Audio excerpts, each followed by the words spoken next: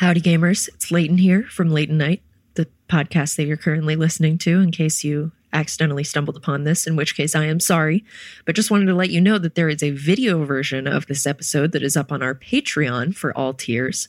So if you want to join us over there, depending on the tier, you can get all sorts of cool benefits. We do mini-sodes every week. We do some fun videos. You get access to our fan Discord, and overall, it's a really lovely time, and we would love to have you there. So, without any further ado, here is the audio version of this episode. So if you want to do the video version, you can go to patreon.com/Leighton Night. Or not. It's really whatever floats your boat. Anyway, episode...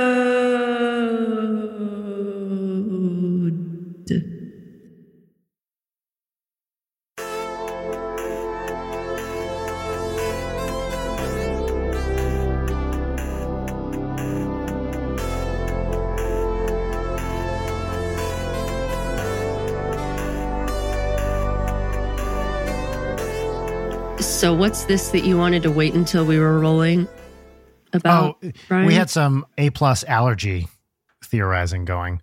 Yeah, because Leighton and I are both suffering right now, and it's my theory, which has no basis in any kind of science, is that because it's autumn and summer weather is still happening here in LA, we're getting both seasons simultaneously. Mm-hmm.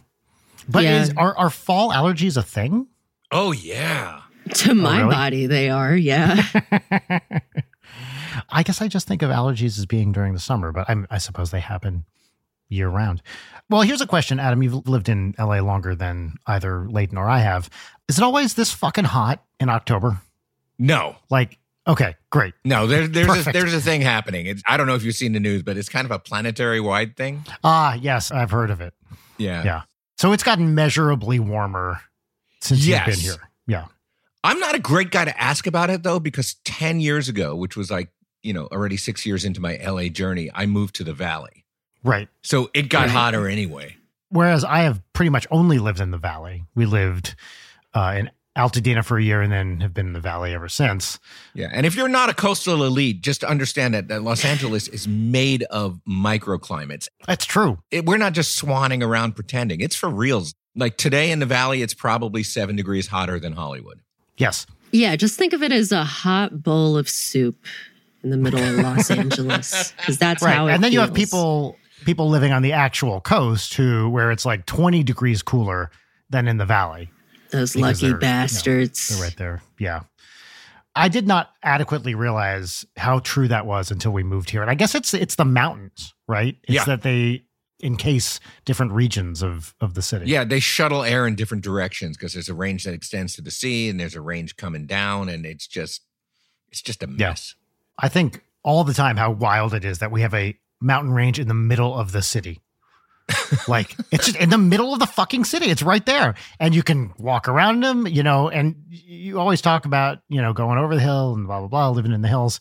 There's a major mountain range just in the middle of Los Angeles. And it's wild. It makes going on any sort of road trip or driving at all really gorgeous. Like, that's a thing I really appreciate about Los Angeles, especially coming from North Carolina and Georgia, which, don't get me wrong, you can see some beautiful mountains when you're in Georgia, but like driving I-95 or whatever, it's just pine tree, pine tree, pine tree, and then billboard, billboard, billboard, and the billboards will be south of the border. Yeah. South of the border, you're going to hell. Sex shop, you're going to hell. That is a good name for a sex shop. You're going to hell? I'd shop there, yeah. That would do numbers for sure. It's also like a really neat video game algorithm for a driving game, down there. It's like sex shop, billboard, billboard, pine tree, pine tree, pine tree. For the longest time, I've wanted to do like a little tiny game that's like, it's in the middle of the night and you need to drive home through a neighborhood you're unfamiliar with, and you only have MapQuest directions on a printout, and you have to like look away from the driving to look down at the MapQuest. But then like there's spooky stuff happening outside of the car, like stuff that you can only see in your rearview mirror, and it's going faster. Like, I always thought that would be fun. I would play the snot out of that game. I would play that all night long. Yeah, I'll do it. I've like done concept art for it and stuff. I just making that happen mechanically is something that is not my game dev expertise. There was an old game, Leighton, there's no way you remember this, Adam. You might. It was an Atari 2600 game called Night Driver. Do you remember yes. this game? I played it a lot. Yes. So it had the paddle. The best part of it was you got to use the paddle, not the joystick. That's right. So the joystick for most of our listeners are probably in their 20s or 30s or so.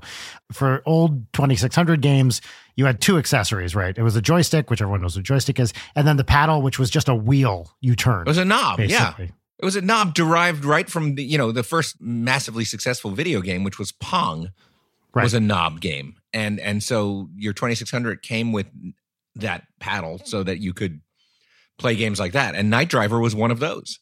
One of the very few that used the paddle. It was kind of like the NES gun, where there were like a couple games you used it for, and those were awesome. But beyond Duck Hunt and whatever else the other one was, you just never Beyond used what? this thing. Excuse me? Duck Hunt. Okay. Yeah, it sounds terrible to try to say it out loud. Yeah, it really does. Like, I'm familiar with and have played Duck Hunt, but Can you say it a little? Can you say it a little faster, please, Leighton?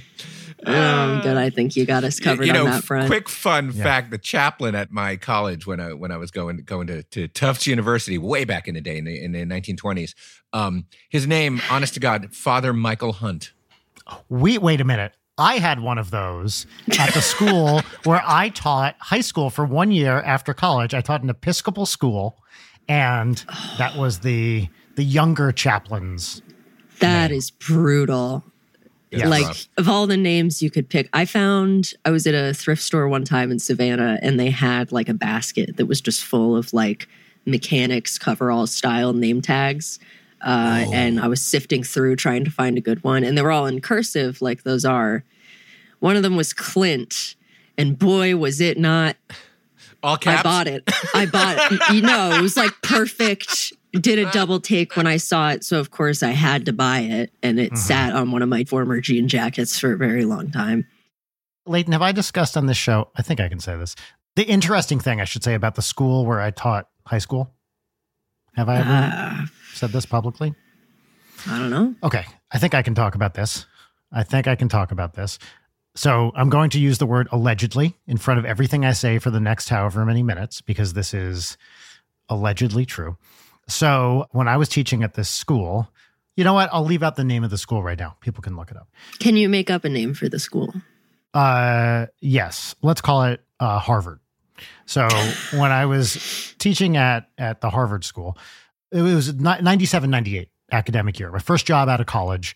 And I was going to go to music school for grad school for composition, pulled out of that, needed a job.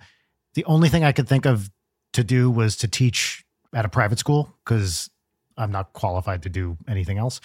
And I was like, I'll get a math job. I'll teach math. And at a private school, you don't need to be accredited or be certified or whatever the right word is. They'll just hire teachers because they like their vibe, I guess. You don't need to pass any kind of qualification test. And so which is really shocking, but true. It's a bold strategy, I think, to charge families a tremendous amount of money and then hire a 22-year-old to teach, high school. Like, what? In retrospect, at the time, I was like, oh, shit, why not? And I think I did a fine job. But if I were a parent, I would be like, wait, how old is this teacher? Like, what are their qualifications? They just have a math degree? Fuck no. But anyway, they had a teacher drop out over the summer, last minute, like just decided to retire, needed to fill the position. They hired me for whatever reason. So the relevant thing about this was the first summer of Family Guy. Okay. So Family Guy was just a thing. It was a heady time for animated comedies. It was the early South Park days. So it was, when the Brian Boitano thing was going around the internet, the meaning of Christmas and all that. And Family Guy was just starting out. And I remember reading an article in the Times, which was like, sponsors boycott Fox. Okay. Because of the, objectionable content in Family Guy. And I remember the name of the group that was boycotting Family Guy. It was Proud Sponsors USA. Okay. This was the name of one of the groups. So a rumor starts going around the school. Hey, by the way, Proud Sponsors USA has one member who was the headmaster of the school I was teaching at. No. So it turns out that is the school that Seth MacFarlane went to, and he based Peter Griffin, allegedly, on the headmaster of the school, and Lois was based on not the wife, but the woman the guy was having an affair with. Oh. That's amazing. I love that. And so just as a pure like reputation management, fuck this guy move, the headmaster, whose name I will not say, launched this, kind of letter writing campaign where he was the only person writing letters. Isn't that nuts? I love that. That Committee of One has a long and rich history. There's that Catholic League that protests all the time, and it's one dude named Bill Donahoe in his basement just sending out angry letters to everybody. And it works sometimes. That's the crazy part, right? You can verify that Seth MacFarlane did go to this school, and there was not really a resemblance between the headmaster and Peter Griffin, but so, how true is this? I don't know. It's the far more plausible thing. But true enough that the guy felt the need to, that's very damning. If it was not, if there was no resemblance whatsoever, you would not have an issue. I will say the other thing in my life, which is like this, which is there are 2 physics professors at UCSD who are the models for Beavis and Butthead. And Mike Judge was a physics. Mike, you can look this up. This is confirmed. Mike Judge was a physics major at UCSD, and he based Beavis and Butthead on 2 very specific professors. I don't have to look that up because a buddy of mine is running that new Beavis and Butthead, which is awesome, by the way. Oh, he is. Yeah, it is. It's really good. Yeah. Wow. Yeah. There was one guy. Sorry, Leighton. I value your voice, but just shut up for a second. There was one physics professor. This was made very plausible when, I thought of the one physics professor whose name I'm reluctant to say, who talked like this. Hey, Brian, how's it going? It's good to see you. Yeah. Like a straight up Beavis. Yeah, that sounds pretty damning. Yeah. Anyway, sorry, Leighton, you were saying. Yeah, my very important contribution to this story as a woman. Thank you for allowing my voice to be heard on this show. Anytime. And I do mean that. Thank you. My school, Seth MacFarlane's story is that I had a professor when I was at SCAD, and I will not name for the professor, even though he was really, really, really cool. He was my favorite professor I ever had. But he had gone to RISD, which is the Rhode Island School of Design. That's like real creme de la creme, rich kid art school. Like that famously, to get in, you have to take the home test, which is like a series of drawings. And one of them is like, you have to do an impeccable drawing of a bicycle, and bicycles are really hard, like whole thing. Anyway, but at the house that Seth MacFarlane lived, or wherever the frat was, it was the place with the fuzzy door, which is the production company for Family Guy. But there was the one time that my professor had gotten invited to the party, and he went and he got punched in the face right in front of the fuzzy door. I don't remember the rest of the story, but just that every time he saw that, he would think about getting punched in the face in front of the actual door. That's fantastic. God bless. Shout out to unnamed professor. You were the sole highlight of my SCAD experience. I love it. Ugh. Are you suffering allergies, Brian? Yeah. Maybe I am, actually. I had this thing recently where I was like, I feel like I'm smelling smoke all the time. Classic brain tumor sign. Stroke too. Yes, stroke too. But it was like all the time. And then I realized I spend 90% of my day in this office where I have this like pine scented candle or whatever, campfire candle, which I walk in and light, every day to get the smell of jazz out of here. And it's definitely the culprit. So it was just a moment where I was like, what's that smell? But no, it's amazing how clueless we can be about that stuff. Because like, for instance, like Leighton, is suffering allergies really badly right now. And so we're postulating about, pollens and seasons and LA. And she's doing this while, almost Bond villain-esque stroking a pet on her lap. That is exactly how I wish to be. I will start petting her in the same way. Oh, I like that. Thank you. There was like a trend that I feel like you don't see in media anymore where it was like 90s, 2000s. And I think you could probably track this to like Paris Hilton. But blonde bimbo always carrying around tiny chihuahua. Yes. And Yes. I think it imprinted on my brain very hard. And that is Like now the how Elle I Woods exist. kind of thing, right? Yeah. Yes. In fact, I was looking for an Elwood style matching suit because, we're doing our late night live show in December. Yes, indeed. And I really want to have a nice fit for that. You were going to do like the pink suit? That's I wasn't going to do pink. There was like a lime green one. There were a couple of like plaid ones. The idea of us both going full like 90s daytime talk show host really appeals to me. I like Like, this would you a be lot, yeah. willing to wear the Trey Magnifique fit with a shirt? No, I can't wear that with a shirt. What about a mesh shirt? Oh, Mesh shirt is good. You know what? I could do like a pastel I'm not turtleneck. sitting on stage with you Maybe. without you having a shirt. I'll tolerate it for 60 seconds at the beginning of the show, but not the full boat. Well, this is a discussion we're going to have off the air. There are certain rules that one has to have when one does characters. And one is I'm not allowed to wear that outfit with a shirt. And you're not allowed to wash it either, right? You know what? I did relent and washed it because I don't know what the stain was from. It had a really big beige stain on like the lapel area, which I thought would be too off-putting. So I did. I don't know relent where that and stain is wash it. from. Yeah, fucking right, Brian. yeah, I couldn't tell you. It did look like a giant like makeup stain, like foundation or something that was just like straight up on it. Well, that's authentic then. Yeah, you know what? That is true. So what Leighton is alluding to is that my original plan for that outfit was to wear it but never wash it, so that the white just gradually got grayer and dirtier and nastier over time, and eventually, just like jazz begins to fall apart over the That's years. But- genius. It's a great high concept idea that probably has no real world value. Correct. And nobody would notice or appreciate it except me. And then I have to keep explaining it like this and thus ruin the bit entirely. Yeah. And I think people would figure it out after a certain amount of exposure to the stench. Yes. That was the other thing is it didn't smell good. And I made a tactical mistake too. I wasn't wearing like any kind of pads or anything. And so it was giant pit stains on the suit jacket, which were just horrific. So I decided to wash it.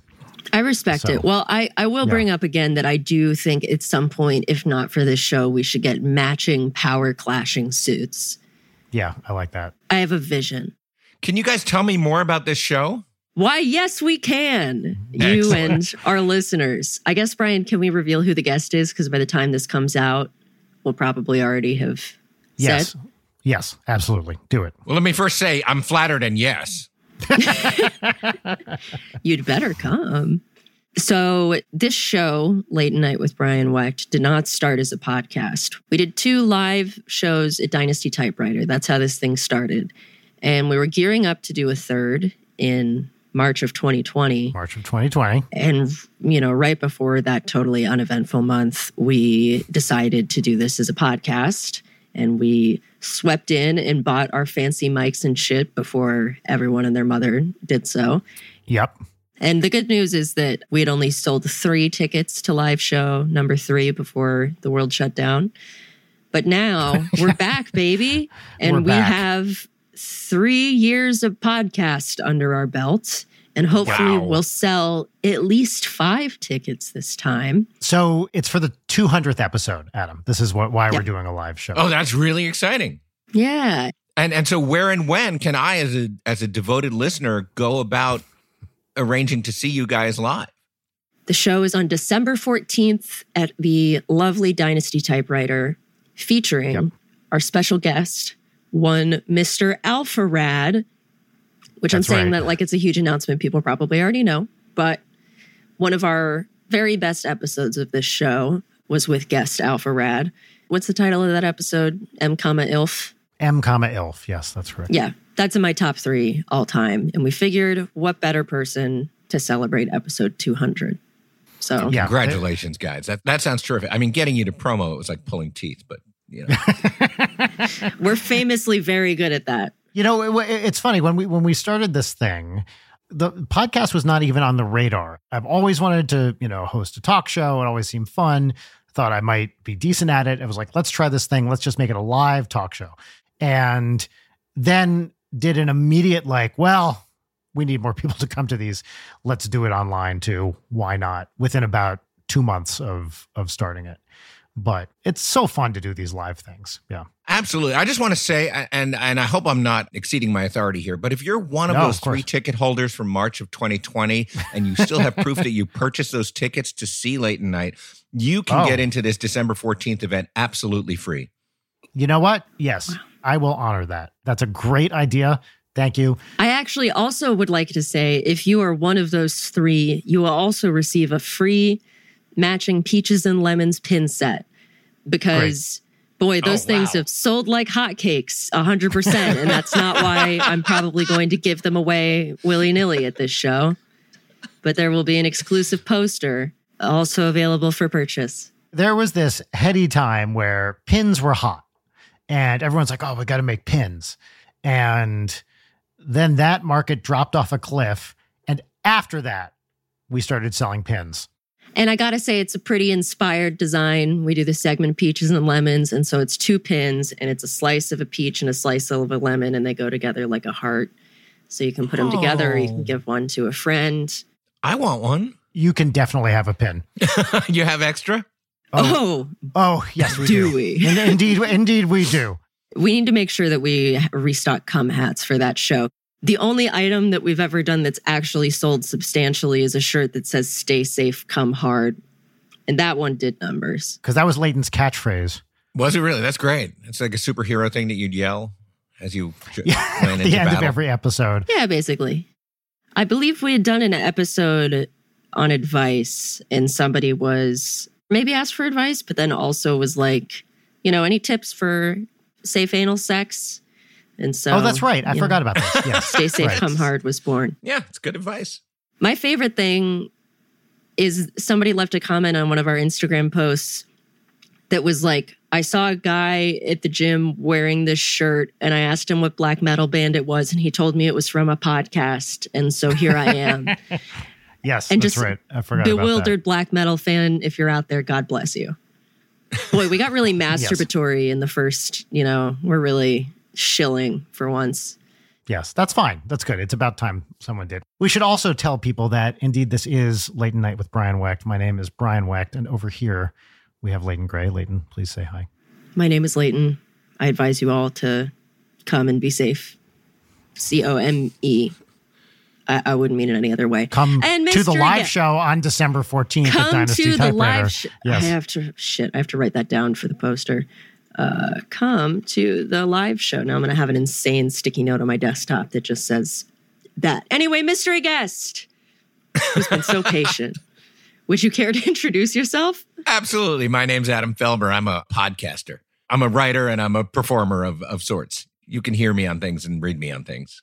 Yes. And watch things that I've written. In the podcast world, I am the co-host of Nobody Listens to Paula Poundstone. Proud to say that we bypassed our 200th episode without having any kind of live event. We're at episode 275 right now. Wow. We recorded it this week. And you can hear me on frequently on NPR's Wait, Wait, Don't Tell Me. I've written a lot of TV, including an 11-year stint on Real Time with Bill Maher. I've got a couple of books out, that kind of stuff. Yeah. Here, let me do the book because we might please touch on that later, Brian and I, because it's relating to something that we're working on. Over the pandemic, around exactly the time that you guys started this podcast, I co-wrote the memoir of a noted Hollywood B-movie impresario, just a legend in the business, Roger Corman-esque. His name is Charles Band. I co-wrote with credit, I'm on the cover, his memoir, and you can buy it right now. It's called Confessions of a Puppet Master. And his movies are kind of insane. His life is a million times more batshit insane and so entertaining to read about. So I heartily recommend that for you guys. Yeah, this is going to be very much of interest to listeners to the show who are generally cinephiles and absolutely will know some of these movies, such as Puppet Master, Demonic Toys, Ghoulies, Trancers. Evil Bong, Trancers, Ginger Dead Man. Yeah, there's a lot. Oh my God. How did that collaboration come about? It very uninterestingly, I got a call from my book agent. I had not written a book in 15 years. And I got a call from my book agent saying that HarperCollins wants to publish this guy's memoirs, but they know he's not a writer. So my agent sent him a stack of books, of which my novel, Schrodinger's Ball, was one of them. And this guy and his ex-wife liked that book the best of all the books. So suddenly I'm in the world of nonfiction and talking to this guy throughout the beginning of the pandemic every Saturday and getting him a chapter before the following Saturday. That's amazing. I've always been so curious how that sort of collaboration works between the person sort of imparting the information and the person synthesizing it. Like, I would love to hear more about that back and forth. I wish I could tell you that I researched how it's done or how other people do it.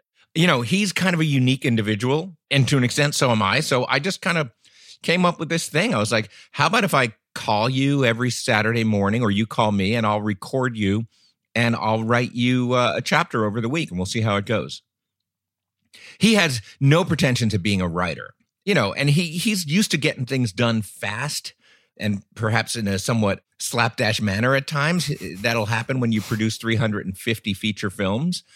And so I had a lot of freedom to tell his story in his voice the way I thought it should be told. And it was just a blast. That's so great. I knew about the book. I had not put together the name with these movies until like last week. We were having lunch and I was like, oh, wait, it's those movies. I had not put that together at all. And it turns out that one of his probably most famous films, Ghoulies, right, was something that absolutely traumatized me as a 10-year-old because of, you know, effects that now would be laughably silly. And there were scenes from that movie, one in particular with the giant tongue, that I remember very clearly renting Ghoulies on VHS, taking it home, watching it, and having to turn it off because I was too scared to continue. I was not a strong-hearted kid when it came to that stuff, as I am not a strong-hearted adult when it comes to this stuff. But I have a very clear memory of this film and its effects on me as a boy. Well, that particular one was traumatic. And I have to say, Charlie himself loves the trauma that he's caused. One of his favorite things is that in convention after convention, when he's like signing stuff, people of a certain age, pretty much exactly your age, Brian, come up to him with great frequency and tell him about Ghoulies, that movie in particular, and that movie's poster in particular, because even if you weren't brave enough to go see the movie, you saw the poster, which was a monster emerging from a toilet. And he always has these people coming up to him and saying, like, because of you, I didn't go to the bathroom between the ages of 8 and 11. And my parents had to take me to therapy and stuff. And he loves that story. Yeah. Of course. Why wouldn't you? That's the best. Yeah, it is the best. I long to traumatize people with my art.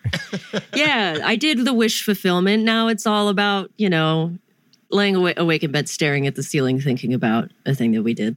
What more could you ask for? I am curious, for you, Adam, what were those like early childhood sticks with you forever, like movies or movie posters? Oh, when I was way too young, it would like you should never, ever do this. My parents took me to see the remake of Invasion of the Body Snatchers starring Donald Sutherland and Leonard Nimoy. And I didn't sleep for a long time after that. There's a moment at the end, spoiler alert, once the plants have taken over. Throughout the movie, there's this old hobo and his dog that you sometimes spot in an alley or something. And in one of the very last moments of the movie, when all hell is breaking loose, you see that I guess only one pod hatched next to this hobo and his dog. So it's like a little pug dog with the hobo's face on it running around looking very upset. Oh, man, that moment just tortured 7-year-old Adam. The scream moment from that towards the end of the that's film iconic. Too, right? Yeah, iconic. Wow, I've never seen that particular remake. I think the last time I saw Donald Sutherland in a movie was... what's the name of it? You can see his dick is out in it. Hold on, I gotta... The Hunger Games, but with dick? No, it's Don't Look Now. Don't Look Now. That is a great. Have you guys seen Don't Look Now? No. No. It's a fantastic like Giallo era with one of the wilder movie twists of all time. And if anybody's seen In Bruges, the movie set that they stumble onto. Right, the movie set that they stumble onto that the girl who plays Fleur in Harry Potter is on, they're doing a remake of Don't Look Now. Oh. So I have a greater appreciation of In Bruges having seen Don't Look Now. I'm curious, Leighton, what were those movies for you as a kid?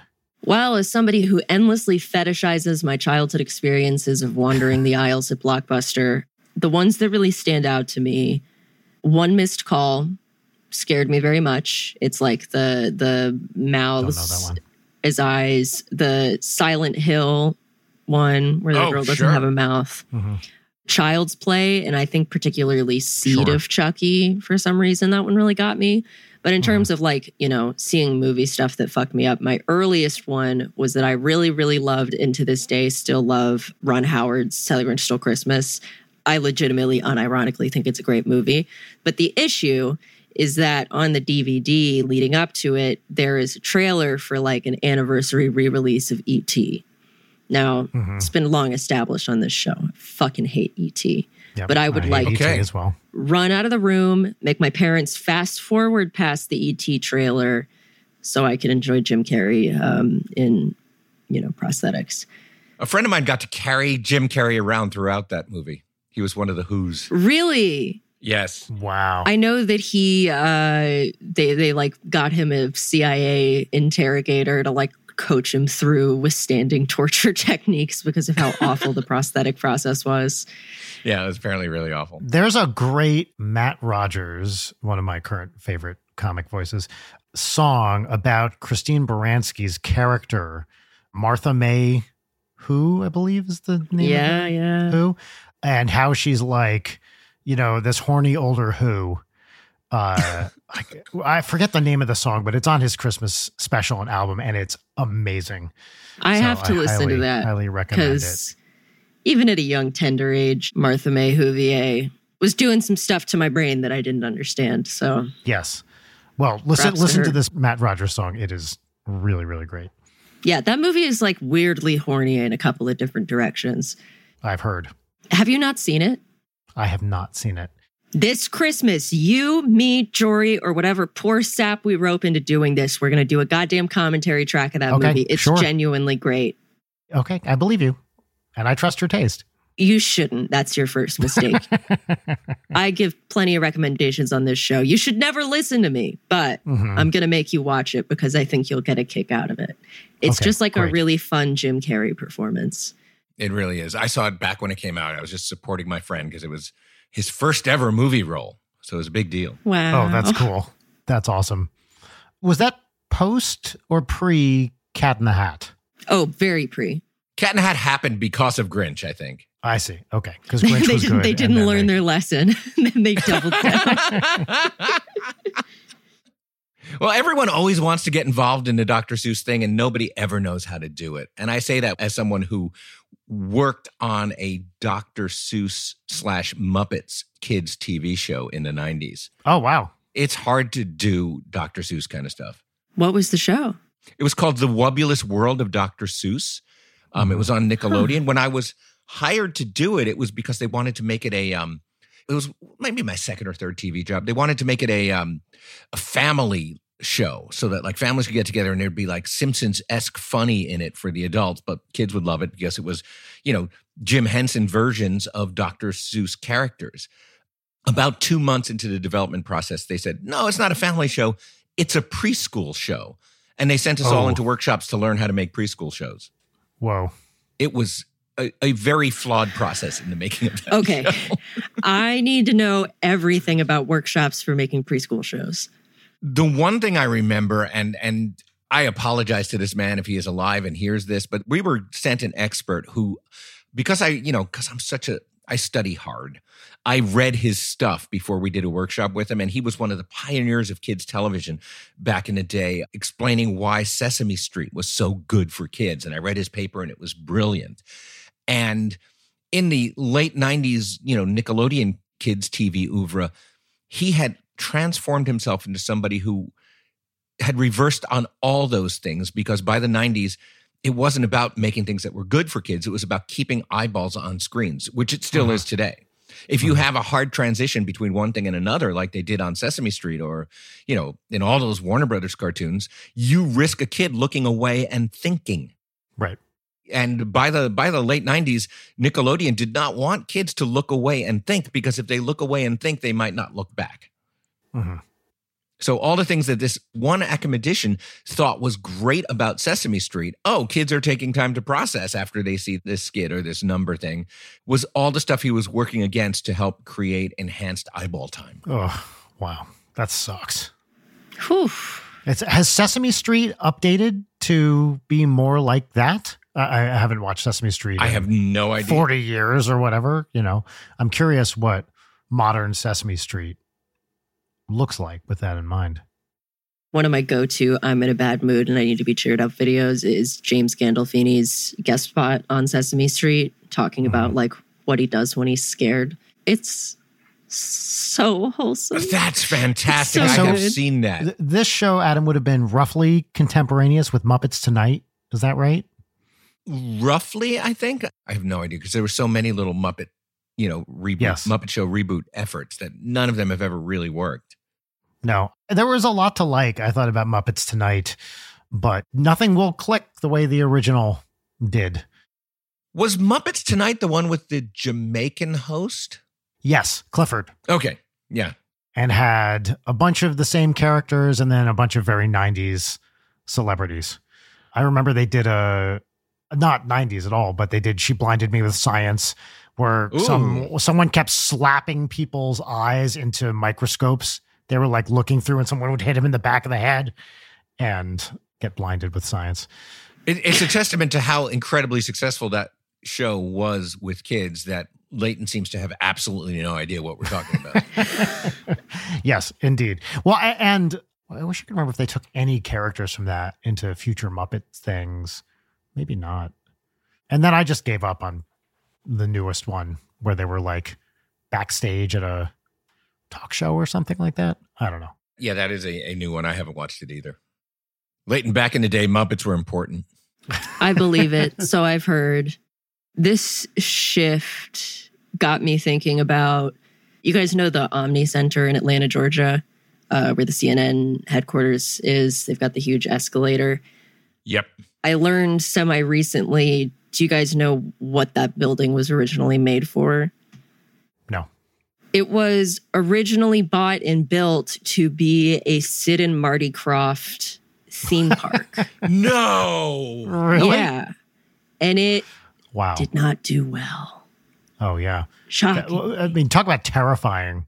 There are a few things more Yeah. genuinely terrifying than the Sid and Marty Krofft stuff.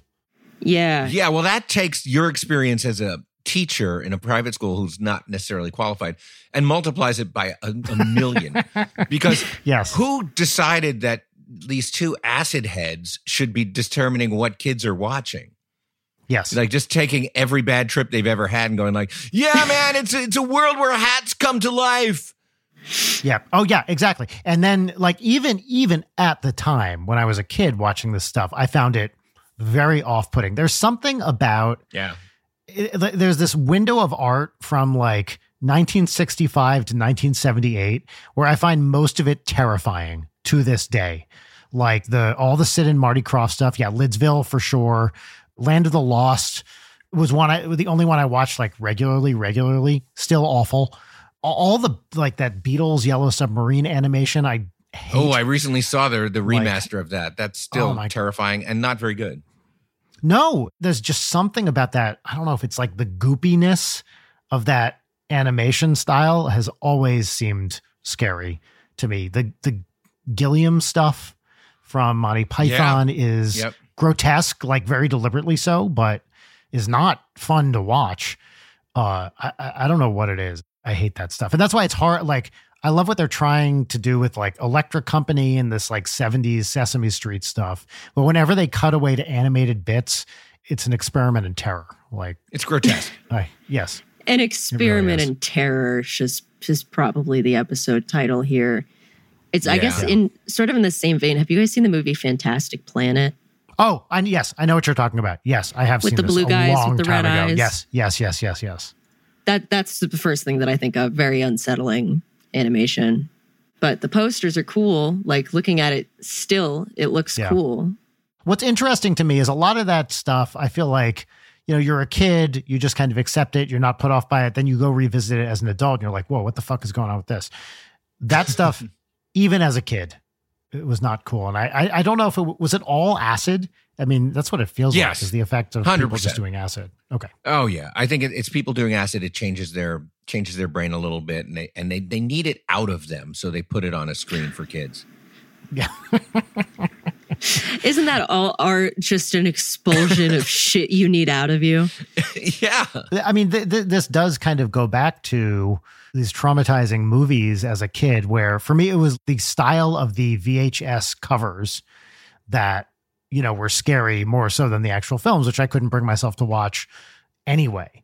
Actually, the experimental terror thing reminded me, there was this movie, Monkey Shines, An Experiment in Fear, where it has like one of those toy symbol monkeys on the cover. And it scared the shit out of me when I was, however old I was when that came out, 10. And I think a guy trains a monkey to kill people or something. I don't know. I never watched it. I'm still too scared of it. That toy monkey with symbols shows up in tons of movies. Didn't Spielberg use them like 4 or 5 times in like your beloved E.T., I think even? Or not in Poltergeist. Definitely. Yeah. It's a great poster, and as we've discussed in the past, like good movie poster taglines such as demented, disturbing, De Palma. Here's the one for Monkey Shines.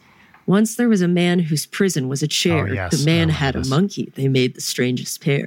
The monkey ruled the man and climbed inside his head, and now as fate would have it, one of them is dead. Mm-hmm. I think all posters now should have that. Yeah. Which one is the correct question? Yeah. I agree. I mean, rhyming taglines are the best. Yes. That's a lot of text to put on a poster. But of course, they didn't used to be shy about that stuff. You look at posters from like the 30s and it's practically an essay. I love it. It looked so much better. Brian, what was the one that we were talking? It might have been a 12 Angry Men. Wasn't it 12 Angry Men? Yes. Good memory, because I wouldn't have figured that out. Do you know the 12 Angry Men poster? I do not. Look it up if you can. There's so much great stuff going on with it. Oh, yeah. There's a lot going on that poster, isn't there? This is the yellow one with the knife. Yes. Life is in their hands. Death is on their minds. It explodes like 12 sticks of dynamite. Henry Fonda, 12 Angry Men. Yes. I especially love the graphic hierarchy of that because it feels like they did this perfectly composed life is in their hands, death is on their mind. Like the composition works great. I went to art school, but it feels like somebody at the studio was like, this is not, it's just guys talking in a room. We need to really amp this up. So it explodes like 12 sticks of dynamite, which it's a great movie. I wouldn't say it explodes like 12 sticks of dynamite. No, that's a lot. That's a lot of dynamite. My favorite thing about this poster is the very long, I don't know what you'd call that, serif question mark on the 2 in 12, which they clearly extended just to make it justified with the ends of Angry Men, but makes it look bananas. It's really great. I mean, it's arresting. There's no way that you could see that poster and not have some interest. Yeah. Yeah. It's that whole era of posters and like pulp novels, like the graphic design. We peaked there. It all sucks now. Mm-hmm. Yeah, 100%. The pulp novel covers are the best. Do you know the Paperback Paradise Instagram account? Is that one that gives all those pulp novels covers every day, one a day? They take the art from old pulp novels, a lot of like science fiction from the 60s and 70s, but then makes up new titles and blurbs for them. Yes, hilarious stuff. It is so funny. And it's like one of the funniest things on Instagram, I think. That and Rigs of Dad are my favorite go-to Instagram accounts. We must have talked about Rigs of Dad at some point, Adam. Skeletons Fucked Up My Naked Husband is my all-time favorite Paperback Paradise cover. Do you know Rigs of Dad, Adam? Have you ever? I am familiar with Rigs of Dad, but I can't say I'm a long-time listener. But it's just dads with their stuff, right? Well, it's dudes with stuff, and then the real art of it is the captions. Like, it's just pictures of, kind of people with crazy amounts of gear. The joy of that account in terms of the pictures is the gear mismatch with what the people are wearing. But they've created this whole fictional world in the captions, which I find really, really fun. And a lot of very D- guitar puns, which are fantastic. So I like that a lot. The worse, the better. Adam, it sounds like you've had such a long and storied career with TV and podcasting and writing. I'm curious, how that trajectory went for you. Did you think that you would end up all these places, or? No. I think the reason I was in all those places is because I'm shitty at running a career. And with every success I've had along the way, I've decided not to do more of that and instead do something else. So, after working on a couple of children's TV shows, I was like, I have got to write a novel and a screenplay. So, and after getting my first screenplay, this is super lucky. I didn't realize that at the time. Getting my first screenplay optioned by Paramount, I was like, oh, now is when I finish that novel. And when the novel miraculously sold and was published, I was like, it's time to move to LA and work in late night TV. So, yeah, there's no trajectory at all. I like to hear it. Those are always the most interesting careers to me, of just people who kind of bop around and try different things. A lot of people I know have done the same. It's just like, oh, this seems fun. Let's do that and see where it goes. And sometimes it works out and sometimes it doesn't. But when it works out, it's always like, oh, that's cool. Great. I got to do that thing too. Yeah, that's how I feel about almost everything I've gotten to do. It's stuff I fell into, and I'm really happy about it. Like the Wait, Don't Tell Me gig, which is like such a big show on NPR now, and was such a miserable failure when we started. We recorded remotely, like we are now. But I would have to go to the NPR bureau. This is the very end of the '90s in New York, and Peter Sagal would be in Chicago, and I was doing comedy shows on the New York scene, several times a week. And my friends, when I was sometimes the music playing sidekick, they would refer to my gig on stage as Adam's imaginary NPR show. Because we were not at that point on in New York. And that's how I was, not paying my way, but earning extra beer money every week, was doing this show that nobody had heard of. Right. And now it's like this juggernaut where, you're playing huge theaters, and it's like, I feel like kind of the flagship NPR thing, right? Yeah. It's something like 6 million listeners a week, which is kind of a lot. Oh my God. Yeah. So I've gotten to play like Carnegie Hall and Tanglewood and Wolf Trap and stuff like that. Yeah. How amazing. What turned, was there like a hockey stick with that, or was just gradual building? Yeah, and how can we steal that hockey stick? Yeah, look, I've been trying to steal that hockey stick and they won't give it to me. No, it was just a buildup over years and years. By the early ooze, it was kind of a thing. And by 2005, it was completely established. And by around then is when we started doing them live all the time. So, we'd get flown to Chicago or whatever other city we were playing in. And I think that was really what helped it take off, because there's no substitute for being together live. Yeah. Especially pre-pandemic, before we all mastered this kind of Zoomy thing. Yeah. Totally. I've never heard anybody call it the early ooze before, and I am stealing that, and that's the only thing that I'll call it now. Yeah. I mean, when it felt like that to me, when you too. were 5, Leighton, right? Shut the fuck up, Brian. What? It's true. That's a statement of fact, right? It's true, but you shouldn't say it. Why? It's fine. Everyone, it's a compliment. Fine. Everyone was born sometime. You do seem to be 20-nothing years old, right? Yeah, basically. That got the response I was kind of hoping for, so great. Yeah. Leighton is, like many people I like and work with, substantially younger than me, but I feel vastly smarter and more educated. And so has the cultural knowledge of someone twice my age, which is part of the reason I like doing the show. Yeah, there's a good breadth of knowledge there. If we can talk about her as though she's not here, definitely. Yeah, it's also just I was an incredibly serious, grim child who read a lot, and that never really went away. I remember I was 10, and my mom bought me a book that was the Encyclopedia of Immaturity, just being lighten up. So, Can I fucking tell you something that reminded me of? So my dad had a retail store in Pompton Lakes, New Jersey, and they had a gift section. So occasionally, like tchotchkes and random shit, a lot of golf related stuff, kind of like a Spencer's Gifts sort of section. One upside of this was that I would occasionally go with him to, it was like the gift convention at the Jacob Javits Center where all the vendors would be out with their like chattering teeth and that stuff. But I remember there were these I couldn't tell you who the publisher was, but like these comedy books, like 8.5 by 11 size books of like stupid illustrations with, whatever.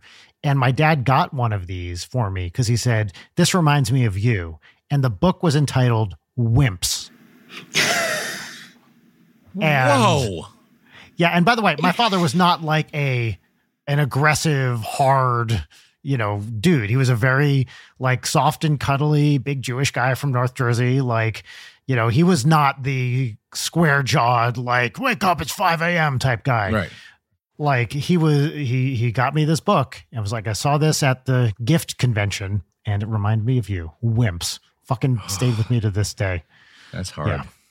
I'm now very curious, and this is one of those touchy podcast things where feel free to bow out on this one, but can you think of a gift that you've received in your life that was like either brutal or inappropriate or just stuck with you for it being feeling like an insult in a way? Yes, and it kind of ties to what we were just talking about. I don't know who gave me this, but like when I was a kid, I was like you, Leighton, except for the grim part. I was goofy as hell, but I read all the time. It's what I did. And sometimes people would give me, thinking kindly of me, would give me joke books. And this is literally about 2 months ago. I thought to myself, did I imagine this, or was I given incredibly racist joke books as a kid? I mean, I seem to remember them being bestsellers too. And I looked into it. Truly tasteless jokes? No, the one that I was first given was the bestseller entitled 1001 or something, Polish jokes. And the gimmick was that if you flipped the book over, the back cover was the front cover and the text was inverted. The two met in the middle of 1001 Italian jokes. Oh my God. And the Polish Italian one, it sold so well in the 70s. So somebody gave me that. But I received other ones. And the reason I did a deep internet dive on it was like, was there one that sold really well that was a book of white people jokes and black people jokes? I was like, that can't be. I must be imagining it. So I spent some time on the interwebs doing one of my 3 a.m. deep dives. That is my want. And yeah.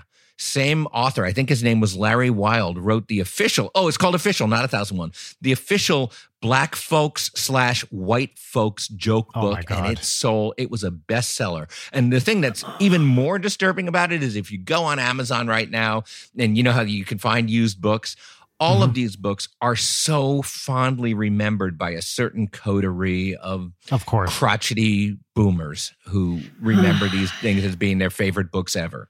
And this was like, I would guess late 70s. That's nuts. And so just the fact that I opened and read those books embarrasses me. Publishing this kind of thing now, 5 stars. Yeah, exactly. When I got social validation for my racism. There is not a single part of what you just said that isn't 100% accurate. That is what you will find. Yep. Should you Google that stuff. It's the you can't say anything anymore crowd. Mm-hmm. I remember the truly tasteless jokes, which were a few years later, I guess, probably early 80s, something like that. I remember my dad bringing those home from the store and thinking they were great. And I'm sure none of that holds up either. But there's something fascinating about joke books, right? Because, I mean, they're obviously not really for comedians, but at some point they get so old and stupid that they come back around. Do you remember Milton Berle's Private Joke File? I don't remember that there was a book, but that's fantastic. I'm glad that it exists. As I recall, a pretty big book called Milton Berle's Private Joke File, and you could look up jokes by topic on, on whatever amazing. You want. Yeah. Yeah, I don't understand jokes. I had to learn to write them, like jokey jokes. Like I think I first had to learn to write them shortly before I got the job over at Bill Maher's place. But then when I got to Bill Maher's, it's suddenly like, congratulations, you're also a monologue writer now. Right. And you have to write 60 jokes a week on Thursdays and Fridays. Christ. Yes. And how many of those would actually get used?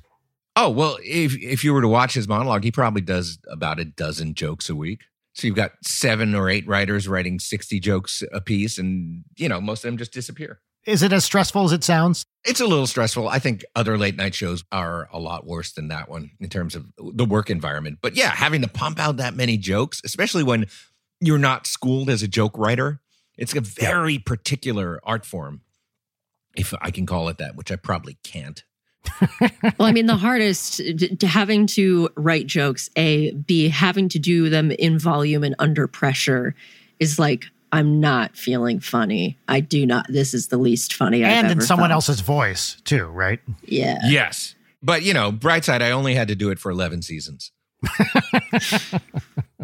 Should we talk about the thing we alluded to before we started? Yeah, let's do that. Go ahead, Brian. Tee it up. Well, Adam, you've done actual work on it. I've barely done anything, but there's I guess a not so secret project that made the rounds on the internet that I'm involved with and brought to me for maybe some stuff that I think you should talk about. You're the one who knows more. All right. Over the summer when everybody was tweeting this exact joke, I tweeted something along the lines of like, I would watch the hell out of a movie about super cheery plastic dolls that develop an atomic bomb. Because, everybody was making a Barbenheimer joke. And I was like, okay, I've made my joke. The requisite dozen people have liked it and retweeted it. And that was that. Except like 2 weeks later, I woke up and I was like, oh, wait a minute. I happen to have written a book with a man who can make a movie so fast and so cheaply that the idea would still be culturally relevant when it came out. So I texted my aforementioned collaborator, Charlie Band, and I said, dude, you have to make this movie now. It's called Barbenheimer. This is what it would be about. And I just waited because I knew that he wouldn't necessarily love the text, but I know that he'd run it by his son and run it by his fiance, and they would tell him, yeah, you have to make that. And sure enough, the following Monday morning, he texted me, we are making this. What do you think of this poster and this text for the press releases going out this afternoon? And yeah. Coming to your screen, it's shooting in a couple of weeks and coming to your screens this Christmas, Barbenheimer, the motion picture. And so I'm doing what work I can on it. I can tell you that the screenplay is completed and that there will be, it looks like, 2 original songs in the movie by Brian Wecht. No fucking way. Yes. Yes. So we're working on this right now, and it's really fun, and it's so fun. It's probably not going to be a cinematic masterpiece. No, well, as soon as you said disagree. Brian Wecht, I think people picked up on that. But yeah. As it stands right now, it's very clever. There's no way of knowing if it will remain very clever. But Brian has read the screenplay. I read the screenplay. I thought it was really fun, and it was not at all what I was expecting. But I don't know what I was expecting.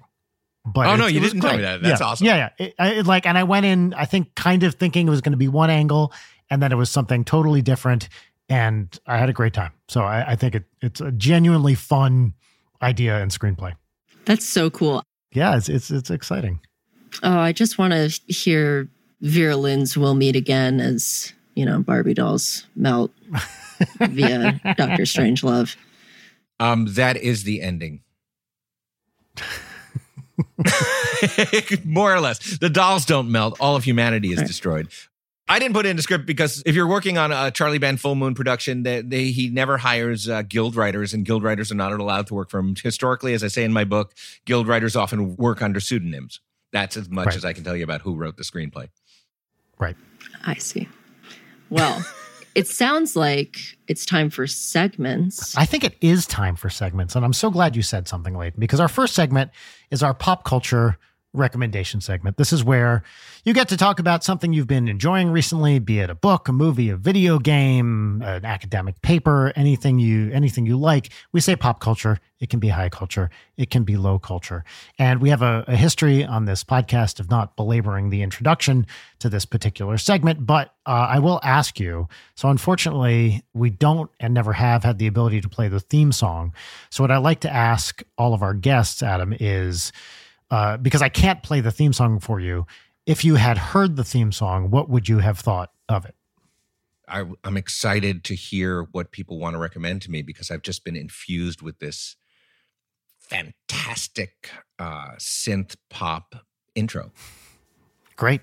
I love it. Is that the one? That's the one I'm thinking of, right? That's the one. That is the theme song for What's Poppin', and we added in post here. What's poppin'? What's poppin'? Yeah, see, now I'm ready. Tell me what I need to know about what's happening in pop culture. Well, Layden, do you want to kick this off? What's poppin', Layden? Sure. What's poppin' for me is a duo of a book and the TV adaptation of said book. And the book is Sharp Objects by Gillian Flynn. Oh, yeah. It is, I think, one of my favorite books of all time. And I've only realized that when I get burned out on reading new stuff at the high volume at which I read, I will just start rereading the hits, such as like Pet Cemetery, Misery, Sharp Objects, Gone Girl, just like readable. I enjoy these. But Sharp Objects, the book is amazing.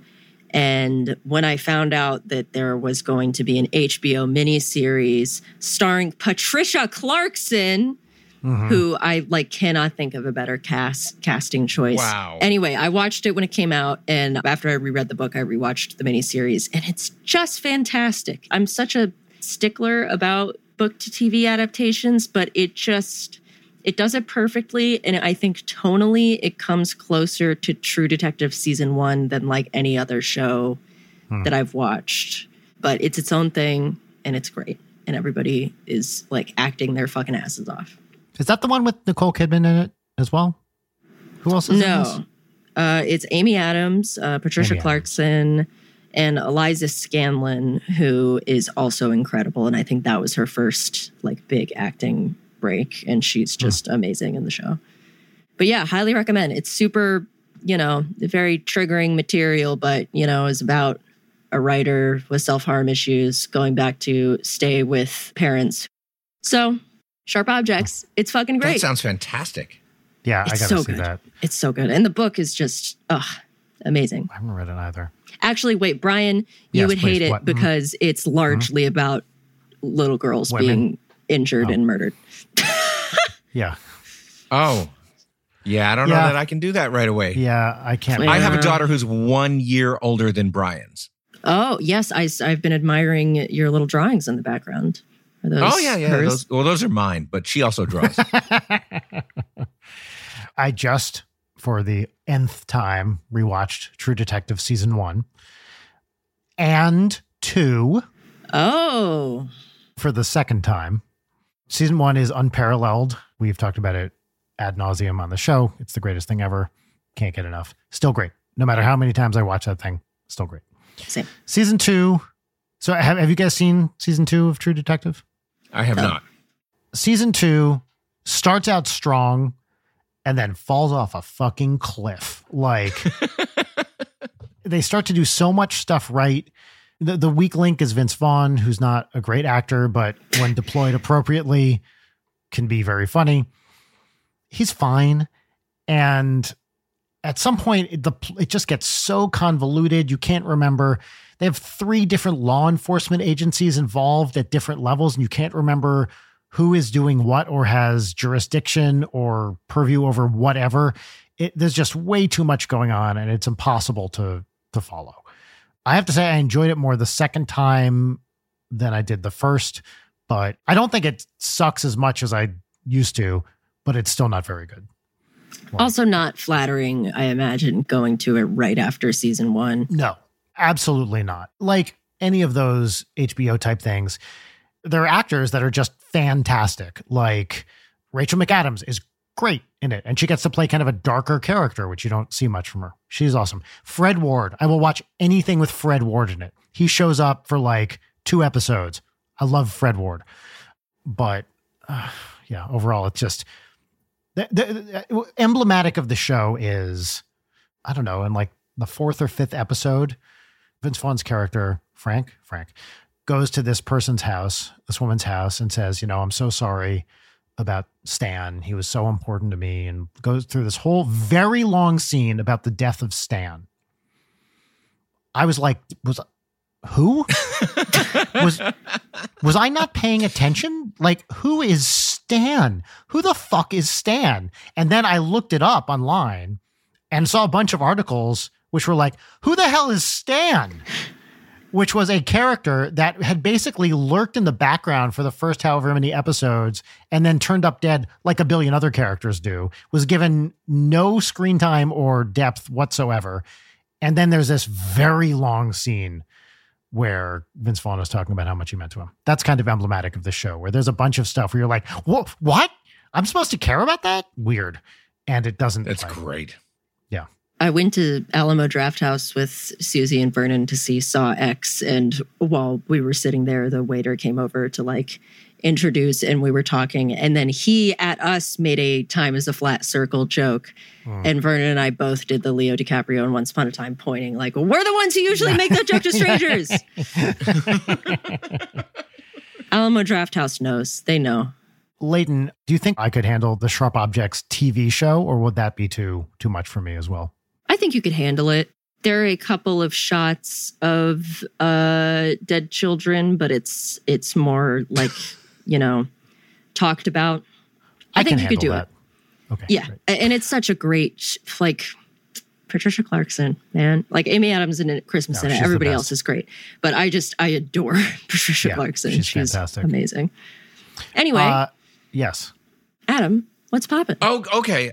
I was listening to your podcast this week from a couple of weeks ago while I bike, which is where I do my pods. And I started hearing this, this segment. You guys aren't festooned with segments, but you have a couple. And I was like, oh, I know what's popping for me. And then Brian goes, Star Trek Lower Decks.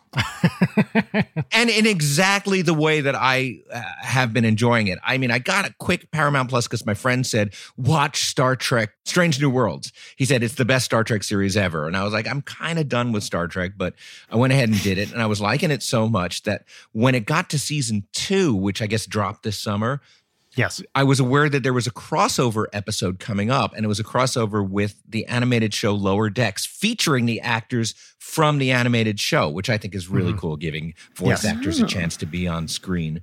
And so I was like, well, if I'm gonna watch that episode, I gotta sample a little bit of Lower Decks. And Brian, you're right; it's delightful. It's really great. fun, right? It's just really fun. So I can't do that one because of you. So I've got to go for something even more embarrassing because it's true. And I feel like you guys have made this place safe. And you've probably talked about it on your show. So I apologize. It's the game, particularly the iOS implementation of the game Vampire Survivors. We have not talked about this. No. It's a worldwide sensation, global video game sensation. There's nothing about this game that on paper I should enjoy. There's nothing about it that is, my kind of game. It's very lo-fi. It looks kind of 16-bit.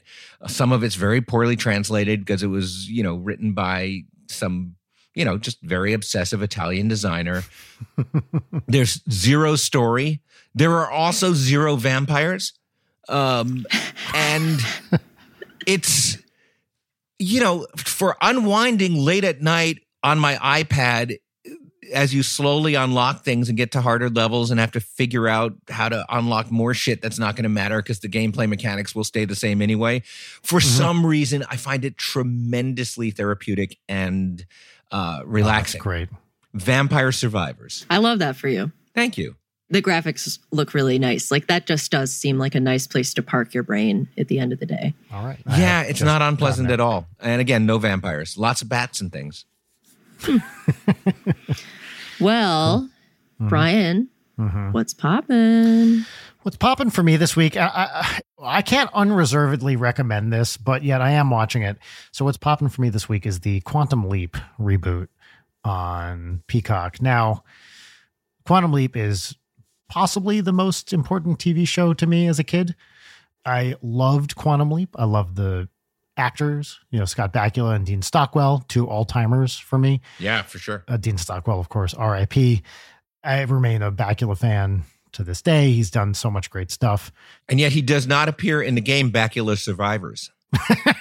That's right. Missed opportunity. Someone somewhere posted a Count Bakula mask, which was like Scott Bakula with fangs.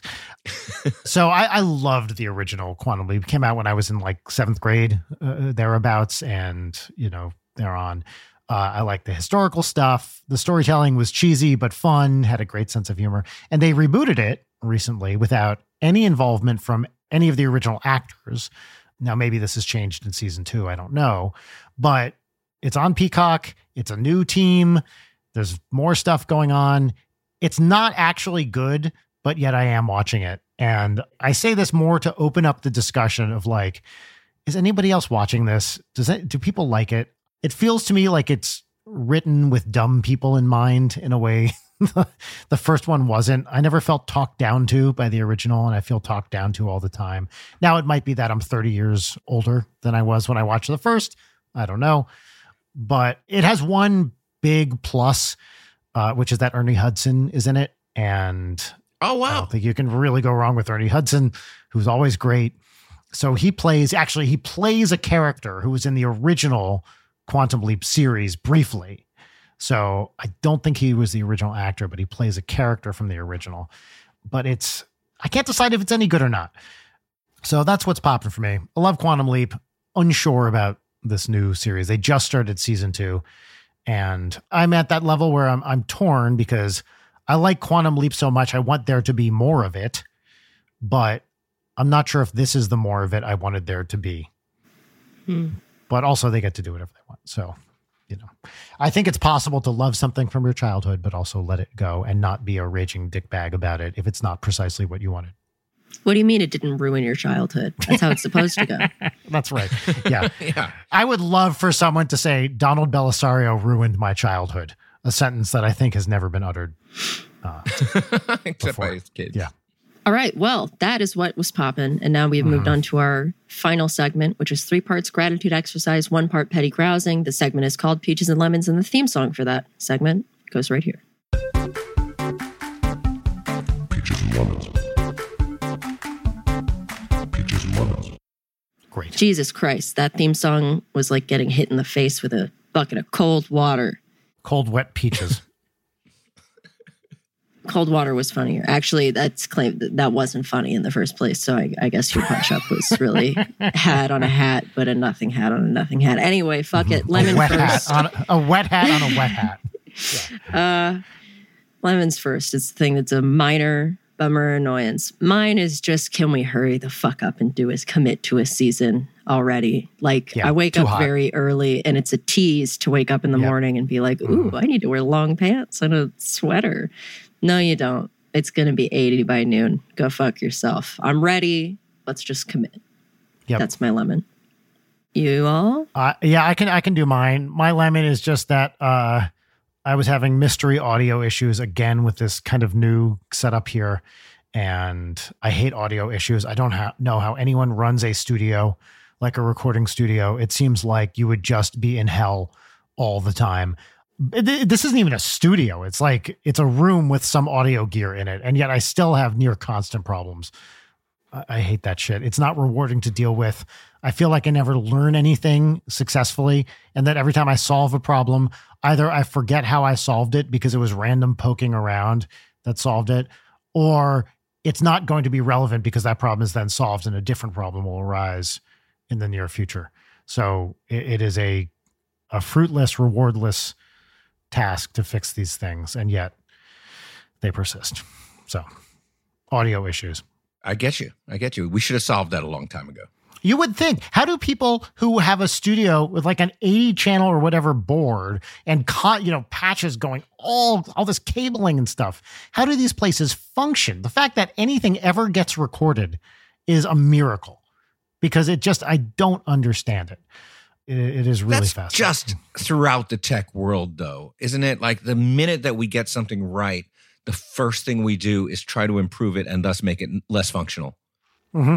Relevant to the audio stuff, software updates, system updates.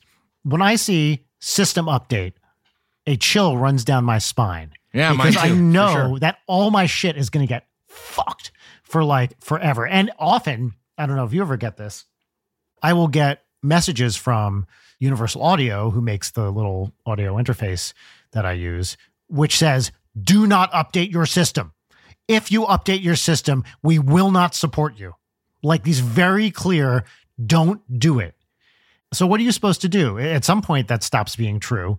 So you just have to like play this weird, tug of war with the other stuff on your system not working and your audio actually work. It drives me insane. That's my lemon. No, I hear that. That's a real lemon. That's a lemony lemon. Yeah. Adam.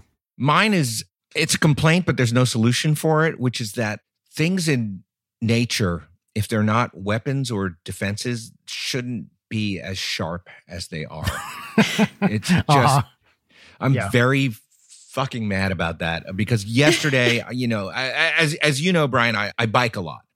My form of exercise is a bicycle for many reasons.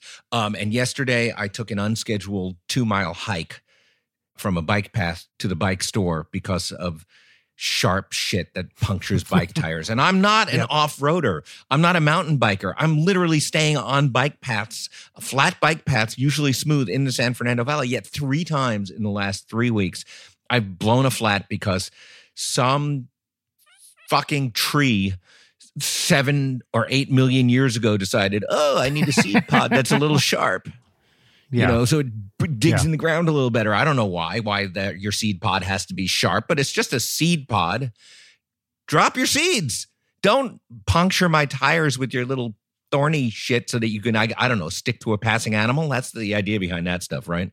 Also, shouldn't tires be more resilient at this point? Like you feel like maybe they should be, right? Putting the onus on humanity now, but okay, yes. We're not going to do much about the tree seeds, but can we make tires a little thicker? Maybe? I don't know. Yeah, that's probably a real solution. I could get thicker tires, but also I could guest on your podcast and complain about it. And that's always the better option. A time-tested strategy. Yeah, indeed. Yeah. All right, peaches. Excellent. Yeah, we will each do 3 peaches, which are 3 cool, good, nice things that have happened, are happening, or are going to happen. I will go first. Peach number 1. It's Halloween season, which means you can buy a big bag of Reese's Take 5, which is one of my favorite types of candy that for some reason I feel like you can't find them in any. Is that true? I guess maybe that's true. I just don't see them. So I have multiple very large bags of Take 5s that in my head I want to tell myself I'll be rationing out. No, I will not. Describe the Take 5. I'm trying to picture it. It's like Reese's peanut butter, caramel, peanuts, and pretzels dipped in chocolate. Oh, yeah. It's a really good one. It's a really good one. That little pretzel crunch is very nice. Mm-hmm. There's a couple of underrated Reese's products there. The Nutrageous bar is not bad. Yeah, that's a good one. Nutrageous is but very the Fast Break, that's my personal. I don't know Fast Break. It's like the wafery one, right? It's a little wafery, but it's also very, very chocolatey, peanut buttery. I do like that. I like the cups that they do that have Reese's Pieces in the cup. Just adds a little crunch. It's ridiculous. I love it. Oh, that one, yeah. That's the big cup with the Reese's Pieces. I think Reese's Pieces is the Reese's product I consume the most. It's the best. Just are delicious. Yeah, you and E.T. agree on that much. Yeah, I guess.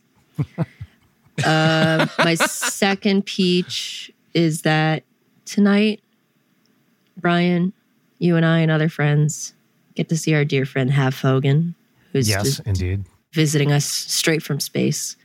And I'm very happy to see him because I also didn't know he was coming. And so it was just a nice little surprise.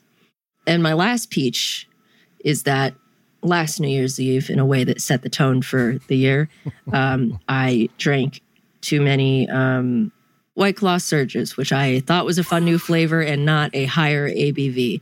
And thus, New Year's Eve, the very first thing I did was vomit on myself in a lift, ruining my denim jacket that I got a lot of use out of. So I needed a new denim jacket. And today, the new denim jacket arrived.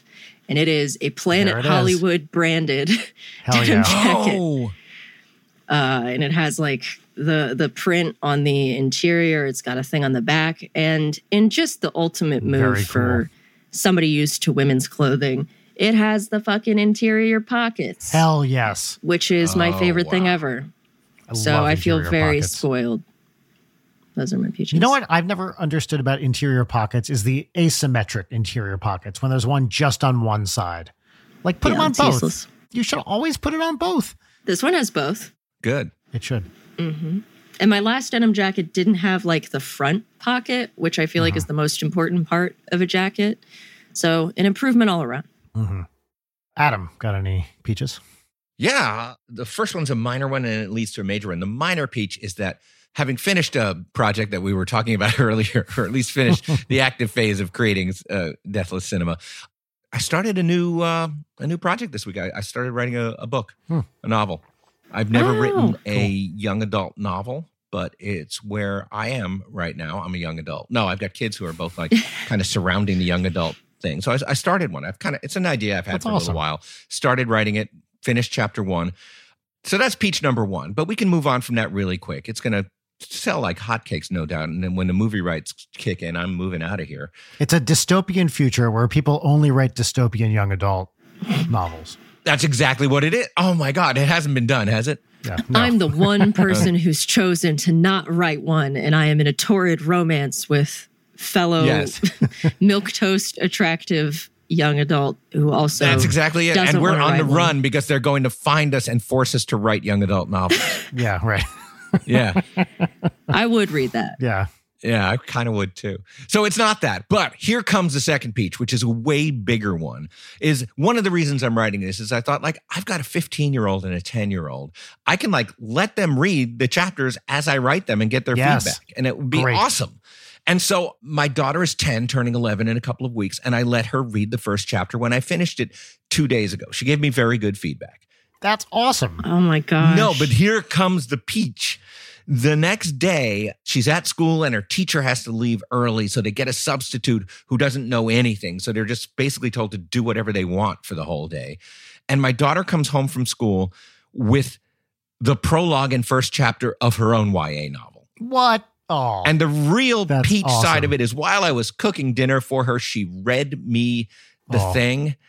And I can't tell you how good it is. that's it so was great. like I know she like spends her entire life telling stories. She goes off and tells stories by herself, but she hasn't really tried to write one down. So I guess partly inspired by, hey, Dad just made me laugh with this prose he wrote. She wrote a completely different plot, a completely better plot, but the kind of prologue to a novel that would not be out of place. If you were to read this and you'd say, That's so yeah, great. I would let my kid read this. It's very funny and very engaging and very well written. And I almost exploded with parental pride at her creativity. It was amazing. just a wonderful moment. So that's a peach that's like twice the size of the other ones. That's so great. That's awesome. Yeah, the other one is as of yesterday, I'm within skipping a dinner's worth of my weight loss goal. That's And great. that is hard shit to do. Any of you out there tried Yes. it? But now, Leighton, you wouldn't know to look at me because you just see the dead, sexy senior you see before you. I'm not a senior yet. But yeah, since Thanksgiving of last year, I've lost 65 pounds, Oh my gosh. which is like Congrats. kind of a lot. Yeah. That's a lot. Yeah. That takes a lot of effort. Yeah, but less than you'd think, less than I thought. It's commitment more than effort, right? Yeah. But like I started it by going like, you know what? I'm just not going to drink for a few months. Just no drinks anymore. And I realized that, and this is super embarrassing to admit, that I hadn't tried to go a long period of time in my adult life without having a drink because, you know, it's so hard to do. Or at least I'm told it's so hard to do. And it is so hard to do for so many people that I love that I didn't try. And guess what? By some genetic miracle, luck, twist of fate, it wasn't that hard for me. I learned something about myself at this greatly advanced age that I probably should have attempted, 70 years ago. Well, congratulations all around. It's interesting too, there have been several studies and articles out recently about alcohol and its effects and how, not to begrudge anyone what they enjoy, but it's not good for you. No, there's nothing good about it. And I love it. Do you know this thing that, for a long time there was a claim that a little, like one glass of wine, whatever, a day or whatever it is actually good for you. Antioxidants. It prevents cancer. Do you know? you know what? Those were the kind of articles that my mom, may she rest in peace, would forward me almost on a weekly basis. Like, oh, it turns out that the wine I'm drinking isn't bad for me. I'm going to tell my son. But there's a very clear reason why, and those were real studies that were done with that real conclusion. Do you know the reason that those studies showed that a small amount of alcohol is good for you? Ooh, let's both take a guess. Leighton, you first. Obvious in retrospect, but probably wouldn't have occurred to me. Maybe like kind of person who opts to have a single glass of wine is not doing more than that or something. My guess is adjacent to that, too. My guess is that it's because as compared to the fact that so many people drink more. No. The reason Damn it. is because a lot of the people in the I don't drink category were sober alcoholics who had done so much damage to their bodies already that people who are formerly heavy drinkers is really what I'm trying to say, and then got to a point where they couldn't drink anymore. If you don't account for that, then it looks like a little bit of alcohol is actually better for you. But once you take those people out of the study, then it's very clear that even a little bit is not good for you. That seems like a very important thing to be omitted from the common. Yeah, but this is why we do science, right? It's like, It's why we do peer review for sure. That's right. And, I don't know enough about this to say if that was like appreciated at the time or blah, blah, blah. And of course, then it becomes a way of making I don't want to say vice and virtue, but to be glib, a vice look like a virtue, right? To say, oh, one glass of wine isn't bad for you. It's actually good for you. It's the same like, like a chocolate makes you healthier or whatever kind of thing. Like, okay, fucking fine. Oh, that's because of the flavonoids. Yeah, that's right. Like, enjoy what you enjoy in like moderation. antioxidants. Who cares? But yeah, I do think it's interesting. And I have thought about my own relationship with alcohol. I'm very far from a heavy drinker, but I do drink from time to time as like, maybe I should drink less, even though I don't drink too much. Maybe that would just be better. So I think in general, it is something I've thought a lot about in the last year or so, just as you read more and more of these things. Well, that's got to drive you crazy as a science guy, Brian, because like every time a new study comes out, because the general public doesn't know the difference between a single study and what becomes a scientific fact is it's volume. And yet every single study that has results will, you've got people fecklessly posting it on the internet saying that this proves something new that we've just discovered, that, a little bit of heroin goes a long way kind of thing. Yeah. Well, especially with nutrition and anything related to health, it's just this constant barrage of misinformation when the basics are, eat a plant-dominated diet, get some exercise on a regular basis. That's basically the advice, and that's not really going to ever change, right? And then everything else is just dressing it up. Oh, 100%. That's how I approached this weight loss was like, I don't know that much, but I know what a calorie is. And I know that no matter what diet people are prescribing, if I don't take in a certain number and I expend a certain number, the physical, results are going to happen. Yep. And for some people, they won't, because everyone's different. And some people it's going to be harder and some people it's going to be easier. So, you can give generic advice and that'll work for most people, but not everybody. And that's basically all you can say. Yeah. Yeah. There's a great Ben Goldacre book called Bad Science where he talks extensively about nutrition misinformation. And it's very interesting. He's a great science writer from the UK. I highly recommend him. Anyway. What are your peaches, Brian? What are my peaches? Okay, I'm going to blast through these. Peach number 1 was Have Hogan's in town, and we're going to see him tonight, as you said. Peach number 2, the audio problems that I was having are now fixed. I teed this up with the lemon, and they are now fixed. We came within 15 minutes of this recording before they were fixed. And I was like, am I fucked today? Nope. It all worked out. And my final peach is this is a single release day for me. The second single, the final single for my Smooth Jazz album is out. And congratulations. It's just nice to see these things see the light of day. I've already watched the video and it's fantastic. Oh, thanks. Thank you. It's really great. And I think I might have texted you about it or something, but it's Yes, a you great did. single. And there's I don't know what you'd call it, a bridge or a chorus, but because it only happens twice and you don't end with it, I'm calling it a bridge. The bridge section sounds like smooth vintage Chuck Mangione stuff happening. And it's just delightful.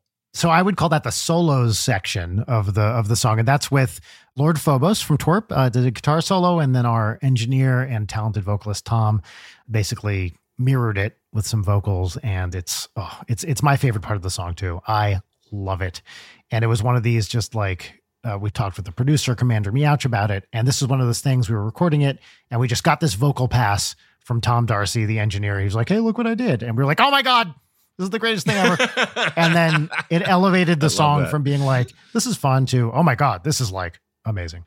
So yes, you did say very kind things, and thank you. I'm happy to see this out. And we have about a month to go before the thing is like fully out the door and the album is out there. Yay. Yep.